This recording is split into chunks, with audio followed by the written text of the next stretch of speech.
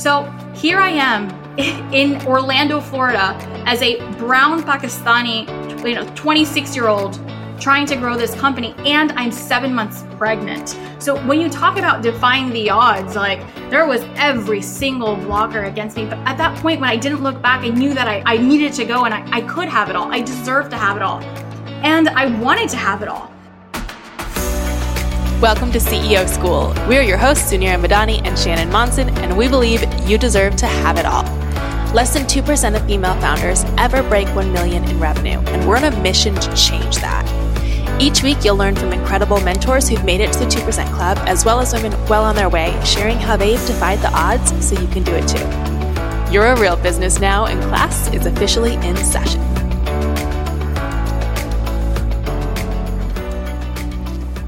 If you're listening to this podcast, you either have a business or you want to start a business at some point. And maybe it hasn't happened yet, but someone at some point is going to tell you no. No, you can't. No, you shouldn't. No, no, no. As women, we are constantly told all the reasons we can't do something. Because we're supposed to have babies, because we're not supposed to be as capable, because someone somewhere already did it and did it better. But we're calling bullshit. And today on the very first episode of CEO School, we're going to outline all the reasons you can have it all. We're going to tell you our stories because they're stories of defying the odds. And it's a story that we hope you come on this podcast one day to tell us too. Suneera, you ready to do this?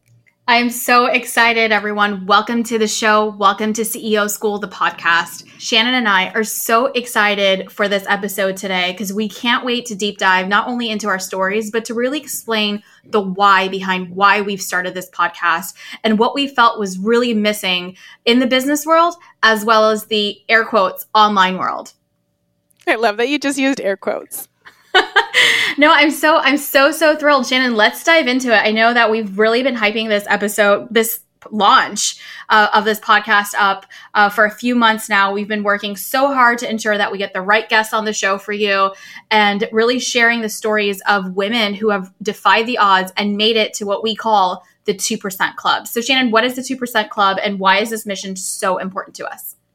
The 2% Club is the 2% of female founders who make $1 million in revenue, which is actually, when you think about it, not that big of a number. $1 million in revenue is a big enough company that you can have a full-time staff to support you. And the fact that less than 2% of female founders ever hit that number is a massive problem. That number should be way higher, and we want to help more women get there. There's just so many things that are making it honestly a lot harder for women to build businesses. And we want to break down those barriers, give you the tools, everything that's been passed around in boys clubs for generations, and give you the opportunity to really succeed in a way that makes a massive impact, not just on your family, but future generations and the world. I love it. I couldn't agree with that more. And it's one of the reasons why Shannon and I have come together on this. So fun fact, I learned about this statistic actually preparing for a keynote that I was delivering at Icon Live, which is a conference that Shannon hosts every year. And while I was preparing for the keynote, I started looking up some statistics to kind of share about successful businesses and what percentage of businesses are run by females and what are the success rates, et cetera. So I start, deep diving into the mystery of Google. And I learned, 30% of, businesses in the US are operated by women. And I'm like, okay, that's a pretty fair statistic, right? It could be higher, but okay, I'll take it. 30% of businesses are run by women. And then the next line read that less than 2% of female founders ever break $1 million in revenue. And that just completely blew my mind. Like, how is this statistic so incredibly low? And what makes it that this is so unattainable? And then I was looking back and thinking about my story, and I run a very successful company. I've never considered myself anything special, right? So I didn't go to CEO school. This is something that Shannon and I always say. And I didn't have the right, the support around me or the education or the money to start a business. So what made my business successful that I was able to cross this threshold? And when I came to Icon Live and I was presenting to the audience, and I asked the women so I presented this and I'm like, okay, isn't this absolutely shocking? Everybody obviously agreed to it. Then I asked the women in the audience, I'm like, how many of you guys over here want to launch and have a successful 6-figure business? How many of you guys, this is your goal? Every single person raised their hand. Do you remember that, Shannon? Yes. I'm sitting in the back and Suneera goes, put your hands down. You need to dream bigger. And I think that's something that when you were talking to me about the statistic that really stood out to me. It wasn't even that this was the state of the world. It wasn't, nobody was doing anything about it. There's all these clubs, companies, people that are really trying to help other entrepreneurs be successful, which is amazing. And yet, when I looked around, I didn't see any other women that looked like me teaching entrepreneurship. I didn't see moms. I didn't see moms being successful to the level that I wanted to be. I didn't see, women in their 20s and 30s killing it with companies. I saw, honestly, a bunch of men who didn't look like me running these huge companies. And what does that say to us as women when you look around and nobody looks like you? Don't even get me started there. Nobody looks like you. I could not agree with that more. And especially as I come from an immigrant family, my background. So I guess I can dive a little bit into my story a little bit here, but I grew up, with immigrant parents. Obviously entrepreneurship wasn't a necessity in our family. It wasn't anything cool. So I never grew up around feeling that entrepreneurship, now it's trendy and I feel like everybody wants to be an entrepreneur and it's so attainable. But in the 80s, when my parents immigrated here, it was their only option because they didn't have an education. And so to really have the American dream was really dependent on their own success. And this was a path to their own success where they could control their own destiny. And so I grew up in a household where my parents had every business under the sun, and I worked at every single one of those businesses with my brother, and not in a child labor style work capacity. It was really just my dad was always, he wanted to always teach us all of his morals and his principles and wanted for us to have all the experiences. So he would just always be transparent about everything that was happening. I'd go to the store with him. I'd go to the pizza shop with him. I'd go to the convenience store with him. We've had we had a marketing company. We had a nightclub. I kid you not, it's been every single business. And it wasn't always pretty. And that was something that they worked really, really hard, but it was always this crazy cycle. And something that I always took away is that entrepreneurship was really difficult. You always brought your work home and it was always up and down. So it was some months were really, really great and some years were really great. And then we would not have really great years as well. And so for me growing up, I actually wanted the complete opposite. And so I was the first person in my family to graduate college. And that was, my parents really, really wanted to focus to have me focus on education because that was the only other outlet besides entrepreneurship. And then, of course, here I end up launching a business because I was in the industry. So I got a corporate, I ended up graduating from college. I got a degree in finance and I ended up working in a payments company. And I just hated the way that customers were treated. I didn't understand why, we weren't transparent about fees or why things were happening a certain way. And I would just continually challenge my peers and I would continually challenge the companies that I work for. I ended up working for 3 different payment companies. And I was really excited about the credit card processing industry. It's not very sexy, but it was growing really, really fast. We as an economy were going more and more cashless, and there wasn't a lot of tools and solutions that were solving small business problems. And so I was really excited about solving this problem for small businesses, but nobody would listen. And so I became, as a daughter of a small business owner, I became even more passionate about solving this problem that I always saw my family face in their businesses, was lack of transparency. It wasn't very clear, and there wasn't any technology to actually grow their business. It was always taking. And so, one snowstorm, I'm stuck in Texas, and snowstorm in Texas. Yes, I am. This is real. Dallas has ice storms and I get stuck and I'm rerouting my subscription boxes. And I was obsessed with like this is pre-subscription economy. And I just loved everything subscription I could get my hands on, whether it was a software product, whether it was a physical product. And that's where the light bulb went off. And I'm like, why isn't subscription being applied in payments? Why isn't there one flat fee? It's really transparent. And the small business owner can have an all-you-can-eat model for payment processing. And then, we're going to provide them awesome tools and technology. And that's how we're going to make our money, because we're going to help them grow their business, and they're going to be sticky and they're going to stay with us, and they're going to love the tools that we provide them.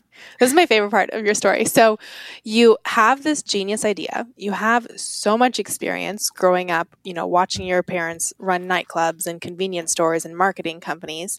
You have this great idea. This is like the golden era. If this was a movie, this is the point where I feel like you would be vision boarding and putting sticky notes all over the wall and coming up with this idea for your own company. But what did you do next with this idea? So I know why you love this. I actually had no desire to go launch this for myself. I'm laughing because I've told the story obviously to Shannon so many times, and she's just like, how did you not think to do this for yourself? I just didn't. I told you, I did not want to be an entrepreneur. I was really excited about this idea. I really wanted to solve a problem. And honestly, I never thought that I could. Like that was also, probably one of my biggest fears. Is I was 26 years old. I had no money in my bank account. Where am I going to go find Mr. Visa to start a payments company? It's not like I can open up like a cupcake shop down the road. Not that opening up a cupcake shop is any less difficult. It sounds hard. But finding Mr. Visa and getting regulations, and I had no idea how to even start how do I build software? I don't have a technology background. So what I ended up doing is I did. It was exactly that brainstorming session. I was stuck for a week. I literally canceled everything I was working on and created the most epic business plan I've ever put together. And I took this, I put everything together. I'm like, this is going to work and this is how it's going to work. But I created it in hopes that I could take it back to my company, the companies that I was sending my processing business to, that I was working for. And I ended up going back and pitching it to my male bosses at the time. And I pretty much got laughed out of the room. And it wasn't even feasible. It didn't even have a shot. And the whole premise was that it's so ludicrous and that no one's ever done this before. It's not going to succeed. Why would we give away? Why would we be transparent? This is just the way that it's been done for 30 years. Like, this is how it is, and we make a lot of money. Why would we reduce our margins by 40%? And they didn't see the bigger picture. So yes, we would be transparent. Yes, we would not be making as much money. Yes, we'd have to build tools and technology, but it would create a moat, right? Like, that would be the secret. That would be that value add, so customers wouldn't leave us. And then we would be able to reach so many customers because this model is so scalable. And so it didn't work out. I feel like this is a very relatable story, though. For someone listening, you have this incredible idea in your head and you can see all of the ways that it's going to work, and you muster up all of your courage. This wasn't even to start your own business. It was just to get your bosses on board with your idea. And I mean, they basically shut the door in your face. So what did you do? What advice would you give to somebody listening to, why did you decide to go forward with the idea still? Because I was crazy. But no, I really felt so passionate about solving this problem. Like, I was so obsessed with the small business payment solution. I can't explain it. I would think about it in the shower all the time. Like, all I thought about was how to help these businesses. And I knew I had a better way. And it wasn't just a pricing model. And I think that's where everybody got hung up, was just the pricing model. It was really around creating so much value for them, giving them analytics. Like, transactions are data. Like, that's all it is. It's data. And nobody was doing anything with data. Everyone's collecting all the data. Everyone's taking all the transactions, but they don't know which customers are loyal, which customers are returning. They don't know what days of the sales are actually better. They don't know if they should open the store early or late, or when they need extra staff, because the data wasn't doing anything for them. And so for me, I've just always been this data-driven human. I'm a finance major. I'm a super nerd when it comes to numbers and data. And I was like, we have to be doing something with this. So I became really, really passionate about the problem. They didn't see the vision. And at that moment, I knew that I couldn't go back and work for that company. One, we didn't see, not only it's not about my idea, it was just our values, our core values didn't align from a customer standpoint. And for me, the customer was always first. Like that was kind of something I've always been taught, and just values. Like guests are always really welcome in our home. And, I'm like, we're very hospitable, when it comes to like friends and family, and our customers are everything. So you always provide like the best experience to anyone around. And that was not obviously the company's mission. Their company, it was literally a transaction company. It was just to make money. And so when I kind of saw that piece of it, those values didn't align for me. And then I was like, okay, I'm going to take this idea. I'm going to go to the next company. So Shan, I literally went to, it was about 12 different processors and banks that I pitched Fat Merchant to. And I got every single step of the way. Every single step of the way. And probably at about the last no, I couldn't go anywhere else. It was like I was probably like 6 months in. I was definitely ready to give up. And my family was like, why are you trying to do this with another company? Like why is it that you need a partner? Why is it that you can't go do this on your own? And at that point, it was really me just looking myself in the mirror and telling myself that I can, and just having that confidence. Honestly, it was a fear that I had. It was a limiting belief that I could be the one to do this. And I don't know where that comes from, right? Like, I think at the end of the day, we as women, we just want to feel, competent. We want to feel safe. We want to feel liked, right? These are all human elements and we have this fear of that we're going to show up and no one's going to buy, no one's going to listen, no one's going to care. And that's a huge fear. And I don't know if I'm able to do it. Am I smart enough? Am I capable enough? I don't have the experience. And so it's all these limiting beliefs that were actually stopping me. And it took every single no. I was my last choice.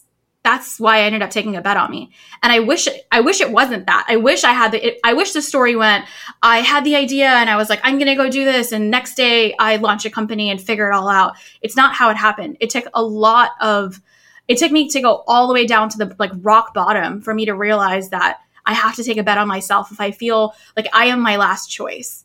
And at that point, I literally remember looking myself in the mirror and saying that I've got this. Like I've literally got this. I can go do this. And I did. And I gave myself a deadline. I had like the next 12 weeks. I'm a huge believer in 90-day sprints. I know we're definitely going to be talking about that in many, many episodes. I gave myself 12 weeks and I'm like, I have to go get all of my regulations done. I'm going to go do this by myself. And I did.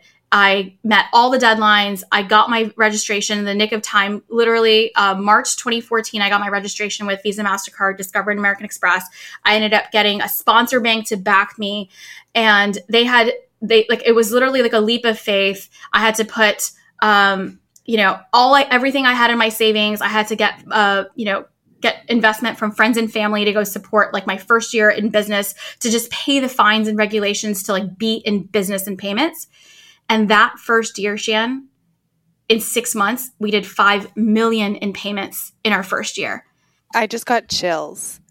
I mean, to hear you go from being your last choice to being so clearly capable within not just your overt outward success, but you said, okay, I set a deadline for 12 weeks. And in this 12 weeks, I'm going to do X, Y, Z.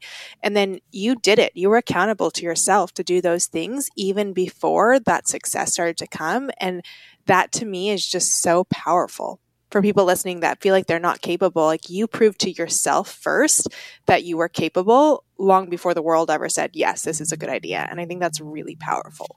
It really is. It's honestly the only validation sometimes we need. We're all our biggest critics. Like, if all of you guys, everyone listening here, we're actually our worst critics.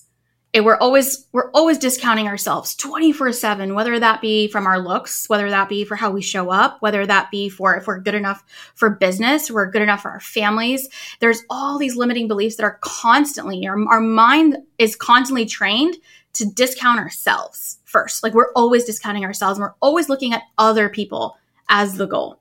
And I think when you shift the focus from someone else's lane and someone else's view to yours, that's when the magic happens.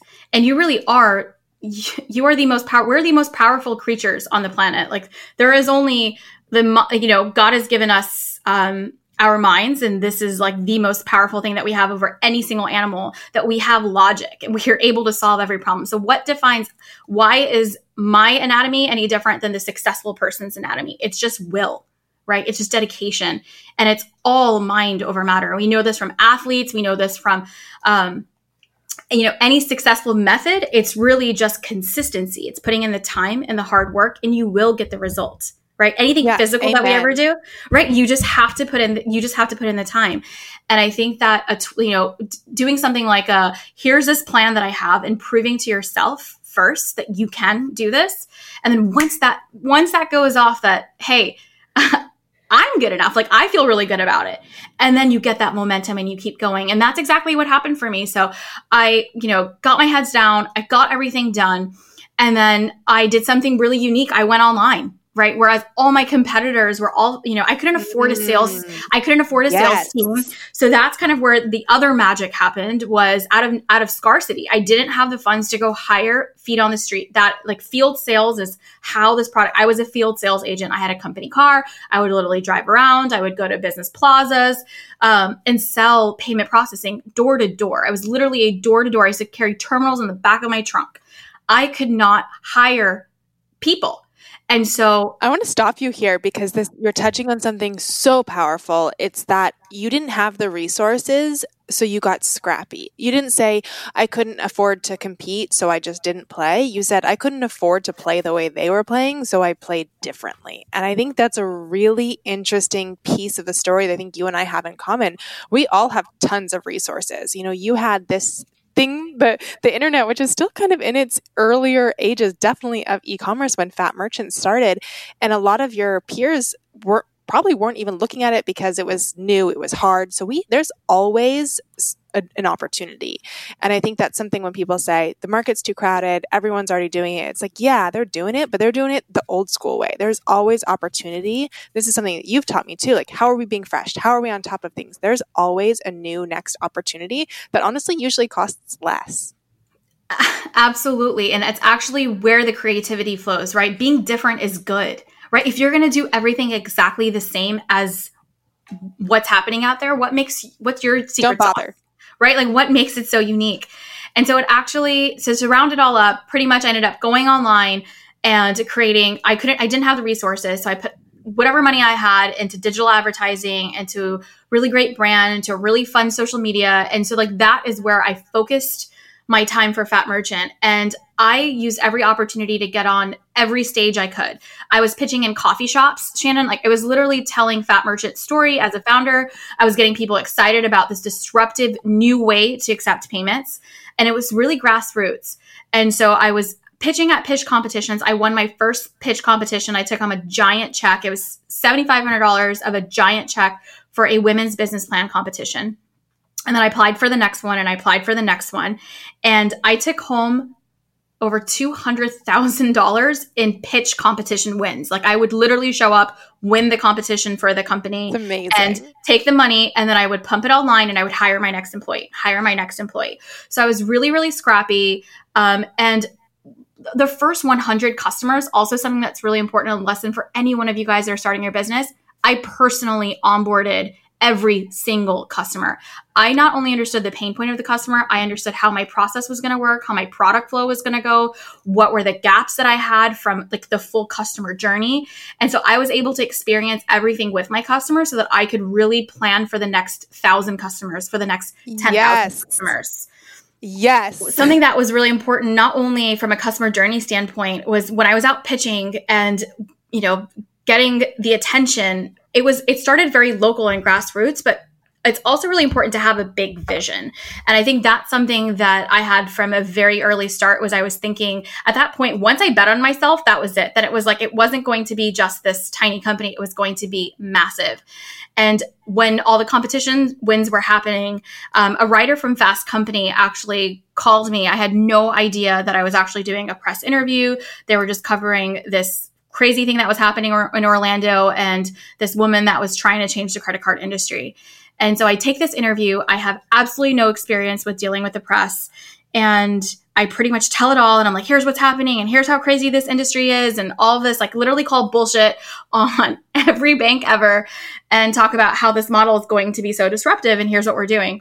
And next morning, front page, Fast Company, it's titled, Meet the Woman Trying to Change the Credit Card Industry, Introducing Fat Merchant. And we had no idea that this was going to happen. We had a tiny, like literally a tiny office. It was the size of a 11 by 14 rug because that was the rug in our office. It was that tiny. We had 3 desks in the office, back-to-back IKEA desks, and 2 phones. And I had an intern and 1 full-time person. So I'm painting the picture for you because literally the next morning we got to the office and I see like the 2 phones. There's like the little red blinkers of our phone, like the messages are full. And I pick up the phone and it's literally like, hey, we'd like to sign up for your service. Hey, we'd like to sign up for your service. I try to log on to my computer and our website is down. So our website crashed and our phones are literally ringing like off the hook. Our messages are overloaded and I have nothing in place. I had no idea this was going to happen. I had no systems built. I was dreaming big, but I didn't have anything in place to actually capture the scale. And it happened a lot faster than I had thought it would. And it truly was the greatest and the worst thing that ever happened to us. It was the worst thing because I probably lost out on the biggest opportunity from a customer acquisition standpoint. We had investors calling us. Like it was 3 weeks of what I call our Shark Tank moment. And we had Post-it notes all over the wall. All the startups on our co-working floor were all helping. We had to get phones installed. My entire family was like, everybody flew in, drove in to just pick a job and a title and be like, okay, here's customer support and here's whatever. And that is how we were building a plane while flying, literally building a plane while flying. And that was November of 2014. So March of 2014 is when I got my registration. Gave it my all, did not eat, sleep, breathe. Like literally everything was Fat Merchant. And then November 2014, the Fast Company article happened. And from there, everything was wrong. But at the same time, it was the greatest thing that ever happened because I knew, holy shit, I'm even thinking too small. So at that point, even $1 million vision was too small. And I'm like, I need to think $1 billion vision. And so I went and got all the resources. I raised my hand for help. I asked the community for help. I said, I need a CTO. I need technology. And that is when the story of Fat Merchant really began. I started building a team. I started raising venture capital. I raised $20 million in venture capital. I started a family while running the business and scaling the company. And in 5 years, we went from 5 million in payments to 5 billion in payments. And now we have 110 team members. We have 4 offices around the nation. And we are, the top 3 processors in the nation today. Literally covered in chills to go from, I was my last choice to, was on the cover of Fast Company and I'm just imagining all of the phones ringing and just like a scene out of a movie, right? And everybody just running to help. And the fact that this is the vision that you had in that Texas snowstorm that got laughed out of the room and you trusted your gut and your instinct and really kept that internal driver to solve this customer problem. Your internal driver, never once any of the times you've told me your story have you said, I just wanted to be a millionaire, And I think that's something about entrepreneurship now that's become so sexy and intriguing, and people are doing it for the cars and the Instagram pictures when that's not how you get this kind of success. And so, I don't know, just really inspired by that story. I would love to hear, what do you think are the 3 core things, if you had to pick just 3 things that got you to where you are today, what would they be? What are the 3 things that you feel like have really catapulted your success? That is such a good question, Shannon. I've actually never thought about it that way. We're like three things that I've done. Okay, so if I had to really think about 3 things that have really gotten me to the point that I am today, I would say 1 is I really have always valued team. And so I've never ever thought that I could ever do it on my own. So that was kind of always that limiting belief that I had. But I also every place I've ever worked, I've never really enjoyed my job. I never walked into the office every day and be like, I just love what I do. Like, I love what I do. And that was something that I I've always longed for. I've never wanted to have my own vision, but I always wanted to be part of a company that had a greater vision and mission than just making money. Like I always wanted to be part of the why. And I really wanted to work with a team that was really exciting and challenging and fun. And I always wanted to be in a fun environment. And so for me, that was always really important. And so when I hired our first team member, I wanted to hire people that I wanted to work with. And so team growth and having that one team mentality was probably one of the biggest drivers of our success, where I didn't feel like I had to do everything and I wasn't the smartest person in the room. I knew what I was good at and where I wasn't. And I filled the gaps really quickly of I didn't have product experience. I needed to bring on a technology expert, right? So I needed to bring on a CTO. I needed a business partner. I know I didn't want to do this alone. I'm so glad that I didn't do this alone. And my brother was actually working. He was on his fourth startup in Silicon Valley, raised tons of venture capital, grew a team to over 1,000 employees. And now that company is public. He just has incredible scale experience. And I was like, that's exactly what I need. And really quickly, brought him in as a partner. So I was really great about sharing my vision, but also rallying a team around a greater mission and vision. So I would say that is definitely one of the three that has brought me there.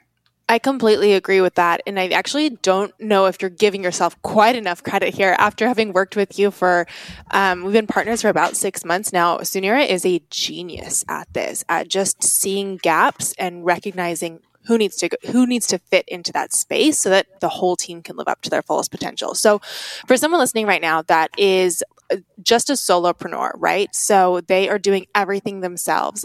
What would you say to somebody who's ready to make that first hire? Maybe they're worried they don't have enough cash to pay for a team. They don't even know who to hire, who to find. What would you recommend if you were starting over today from just you with that idea in that Texas snowstorm? What should they be looking out for? Yeah, I think that it's never too early to have a team. And I think there's a million different ways that you can get there. And it's not just dollars. I think that people are also looking for a greater mission and to be rallied for. So I think the first thing that you need to do is identify what your core values are as a company and really stick to this is what we are as a company. And here is the why. So the number 2 actually of that. So one was rallying a team. And the second piece of my success is really having a big why. And I think that all of you listening, if your number one reason for becoming an entrepreneur is because you want to make money, you're not going to be successful. I'll tell you that. I'm not saying that money isn't important. It is actually really important. And that is a huge driving factor of probably why you're becoming an entrepreneur. It was definitely on my top 5 things of why I became an entrepreneur, but it wasn't number 1. And so I think that you have to really check yourself you have to be solving a problem that you are really, really passionate about. And if you're solving that problem and you believe so firmly that you are you have to be making an impact, and whatever that impact is, that is your why. And I think that once you have an impact statement, a why statement for your business, and it's authentic, you can't just create one for the sake of creating one. If it is truly authentic and you're solving a problem, you will get that team to rally around it. And even if you can't pay somebody what their full value is, I couldn't pay our first team member the salary that she deserved, but I gave her equity in exchange for the time. And so you can be so creative in how you bring on strategic team members. And I think there's a difference between strategic hires as well as hires that are going to take administrative duties off your plate. And something that I do see in women-owned businesses, all we try to do is hire people to delete tasks, to take off tasks. We actually never hire to strategically add value for our business. And so if you are the smartest person in your company, you are in the wrong company. So I'm going to repeat that. So 1 + 1 should equal 3. So you plus whoever you add should add so much strategic value that you are growing exponentially, not just taking away some of the tasks that you do. So really check yourself on that. Yeah. And something you said that really stood out to me there was saying, I offered equity to my first employee, my first hire. And that goes to believing that you were building something that was worth something.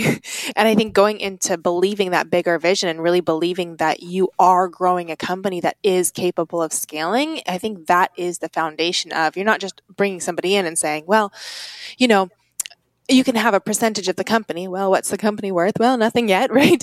It wasn't that conversation. You're really selling this idea and painting this vision of what it can be. And that's something that I feel like you just do phenomenally well. And I remember when you came in as my partner, you asked, where's our swag, Shannon? Where's the vision? Where's the fun stuff?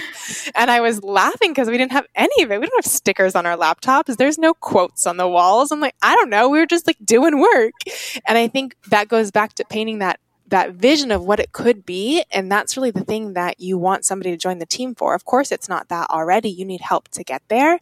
And going back to, okay, when you create those core values and paint that vision and really believe in it, other people can't believe in it until you do. I couldn't agree with you more.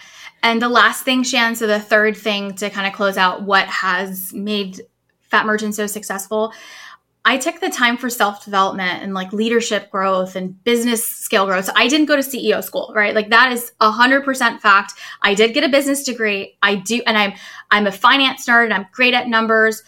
But what really helped me scale was getting the right mentors around me, was listening, was learning, was taking the courses, was spending the extra time, was really great time management so that I could squeeze like so much into my day and eliminating it's just really good productivity, I think, like eliminating everything that didn't move the needle and only focusing on my business, that the things that move the needle, and then spending the rest of my time on developing myself as a leader. I knew that as we were scaling, things were happening so fast. Every single month that I have been a CEO since March of 2014, I have hired on a new team member every single month. So right now we have 110 employees. We just hired another 10. Obviously, I have a second company, CEO School. We've now hired on our fourth team member in the last 6 months that I've been on board. I'm constantly hiring team, and and it is true. It is true, and I really believe in that. I think that we have to put our money where our mouth is, and if we want to expand and grow, we have to invest. And where we invest is really important. You have to invest in yourself first. You have to invest in yourself. You have to level up, right? You have to get to, and you don't have to have all of the knowledge. There are people that you can learn from. So I did a lot of that. I got so many incredible mentors around me. And then I also invested in my team because I believed in my vision, and we always made it happen. So I was always great about ensuring that revenue came first. So you can have the greatest idea in the world. You can have the greatest why. You can have the best team members. But if you can't execute, you're not going to be successful. There's no such thing as $1 million idea, only $1 million execution. That's it. So you can have the greatest idea in the world, but if you can't execute against it, it's not worth shit. So that is kind of the... I'm just over here. I'm like, preach louder. Yes, again and again. I'll drop the mic now. That's it. That's the secret. I feel like, well, so helpful. I love everything around. I definitely agree. You're phenomenal at team growth and culture and that core why.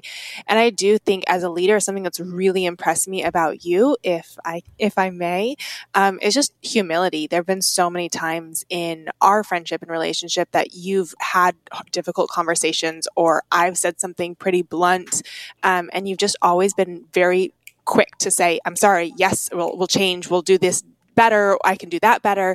And I think that is something that really impressed me, knowing that you're running this massive company, have, dealt with all these really big investors who are a lot more important than I am, and to be able to, listen to your team and say, yes, I want that too. And yes, I want you to feel seen, heard, your vision to matter too. And I think it just speaks volumes to you as a leader, that you are always listening, not just to your customers, but to your team members, to your partners. And I've seen that in both of your companies. And I just think it's really impressive that you're never above becoming a better leader. And I think that's something we can all take from Sunny here. No, I appreciate it. And by the way, Sunny is my nickname for all my friends and family, and you guys are all welcome to call me Sunny. So Sunny is my nickname. Shannon, you're totally making me blush right now. You are honestly an incredible partner to work with. And I think that it does take that humility, right? So I think that this is one of the reasons why we as women can be so successful. We are such empathetic. We need to play into our strengths. Yeah, I completely agree. It's your greatest strength, not your greatest weakness. Something I want to touch on just to wrap things up here.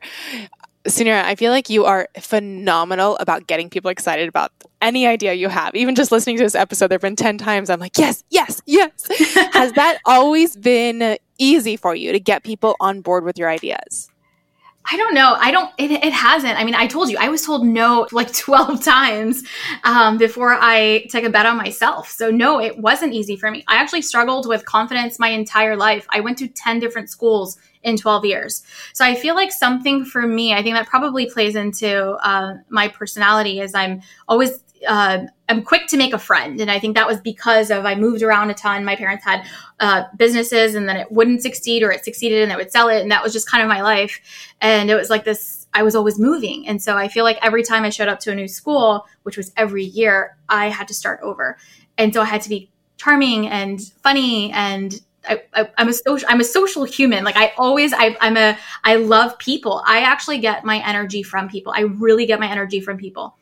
And I think that is just part of it. So I think some parts of me, no, it wasn't there. I couldn't even get anybody to say yes. But I think that once I believe in myself and I'm like, okay, I feel comfortable, then it just naturally flows. And I think the lesson here for anybody can be a visionary. It's really about being a visionary. And I think for me, I'm going to share something with all of you. So growing up, my dad would always tell me something. I never really understood it. And he'd always tell me, Sunny, you have it. And I'm like, Dad, what is it? So like, stop. Like, I have it. And he'd always say, you have it. He'd always tell this to my brother and I every single day. You guys have it. You have it. And it's a feeling. It's confidence. It's charisma. It's knowing that like I can believe in myself because I have it. And it's fictitious. It's non-existent. But just having somebody tell me that every single day, I didn't understand it as a child. And now he actually passed away just 8 weeks ago. And it's been so heartbreaking for me. Obviously you can tell it's even hard for me to say was a big part of my life. Just that notion of you have it.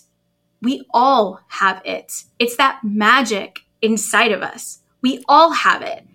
And we don't need somebody to tell us you have it. But sometimes that's what it takes. And so this is what this podcast is about, right? I want to ensure, and we want to ensure that all of you that are listening know that you have it too, right? We all have it. It's inside of all of us. Now it's up to us what we do with it. Some people aren't going to do shit with it, right? And some people are going to fucking make amazing things happen because they have it. And so we all have it, and it's up to us on what we do with it. And I think that all of us deserve an opportunity to have it all. And I think that this is the story, right? Like this is it. Like my whole life, I felt like I was told by other people, not my family. My family was always the most encouraging one. And I listened to everybody else besides like what was home for me until I didn't have a choice. And then even as I was growing the company, so things were going crazy. We were obviously very disruptive and media was loving us. Customers were loving us. Even when I was bringing on investors on board, I got everything going. And I wanted to start a family. Like that was something that was really important to me. I was 26 when I started the company. I had Mila right before I turned 30. Like that was kind of like the deadline that I want, like that we had as like a couple. Not that there was any deadlines for anyone, but it was just enough. This is the number that I had. Like by 30, I wanted my first kid, and I wanted to be a mom, and I was told no, even at that step that I was going through. I needed a fundraise for the company. It was our Series B funding. I was doing $5 million in fundraising at that time. And it was a big number. Like getting venture capital out of Orlando is not easy. I'm a data girl, right? So, the statistic is that 75% of venture capital goes to 3 states, New York, California, and Massachusetts. So those are the 3 states. The rest of the states are fending for the leftover 25% of venture capital. Now, of that 25%, less than 2.7, so less than 3% of venture capital ever goes to female founders, and less than 1% to minorities, just minorities, forget female or male. So here I am in Orlando, Florida, as a brown Pakistani, 26-year-old trying to grow this company, and I'm 7 months pregnant. So when you talk about defying the odds, like there was every single blocker against me, but I at that point when I didn't look back, I knew that I needed to go and I could have it all. I deserved to have it all. And I wanted to have it all. And I continued and I raised capital. I got that done.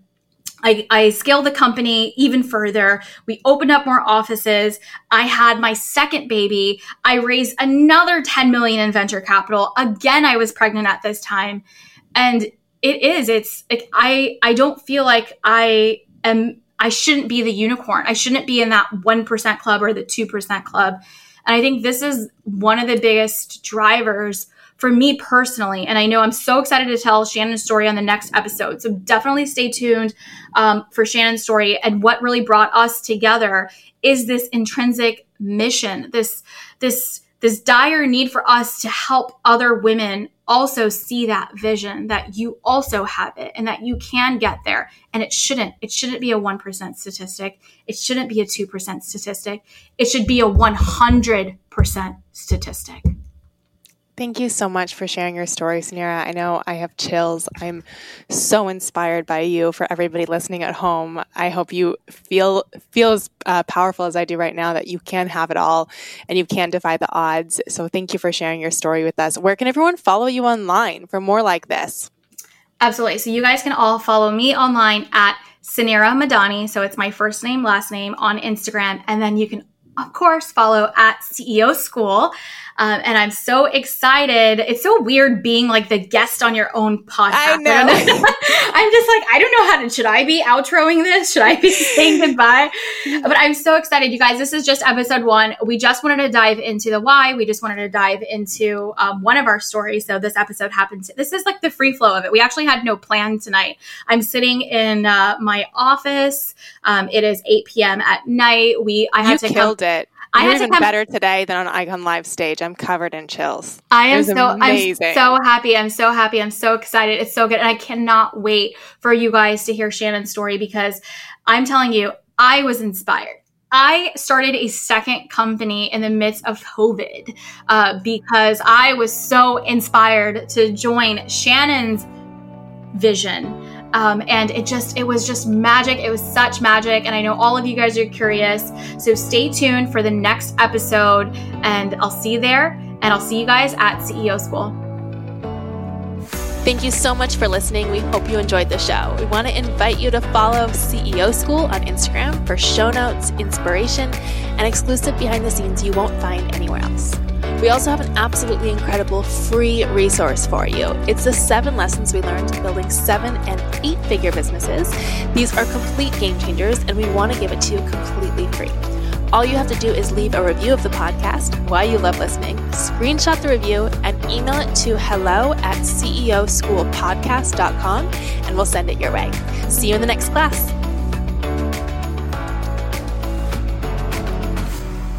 This episode is brought to you by the Icon Method. If you're a service-based entrepreneur, a designer, nutritionist, photographer, educator, and you feel like the only way to make more is to work more, this is for you. The Icon Method is our proven playbook to win back your time with passive income. It stands for ideation, creation, optimization, and niche. Here's the deal. We love running big businesses, but we don't believe your business should run you. And there is a way you can take your years of expertise and experience and turn it into 6- and 7-figure programs that change lives in your sleep. Our Icon alumni are running best-selling online courses, membership sites, and digital downloads across every industry imaginable, and we want to show you how to. If you've ever thought about launching a passive program, or maybe you're just curious what this could look like for you, go right now to ceoschoolpodcast.com/icon. We have an incredible free guide taking you step-by-step through the whole Icon process. This has been completely life-changing for so many women, and we want to invite you to dream bigger and expand your impact with this proven method. Again, that's ceoschoolpodcast.com/icon.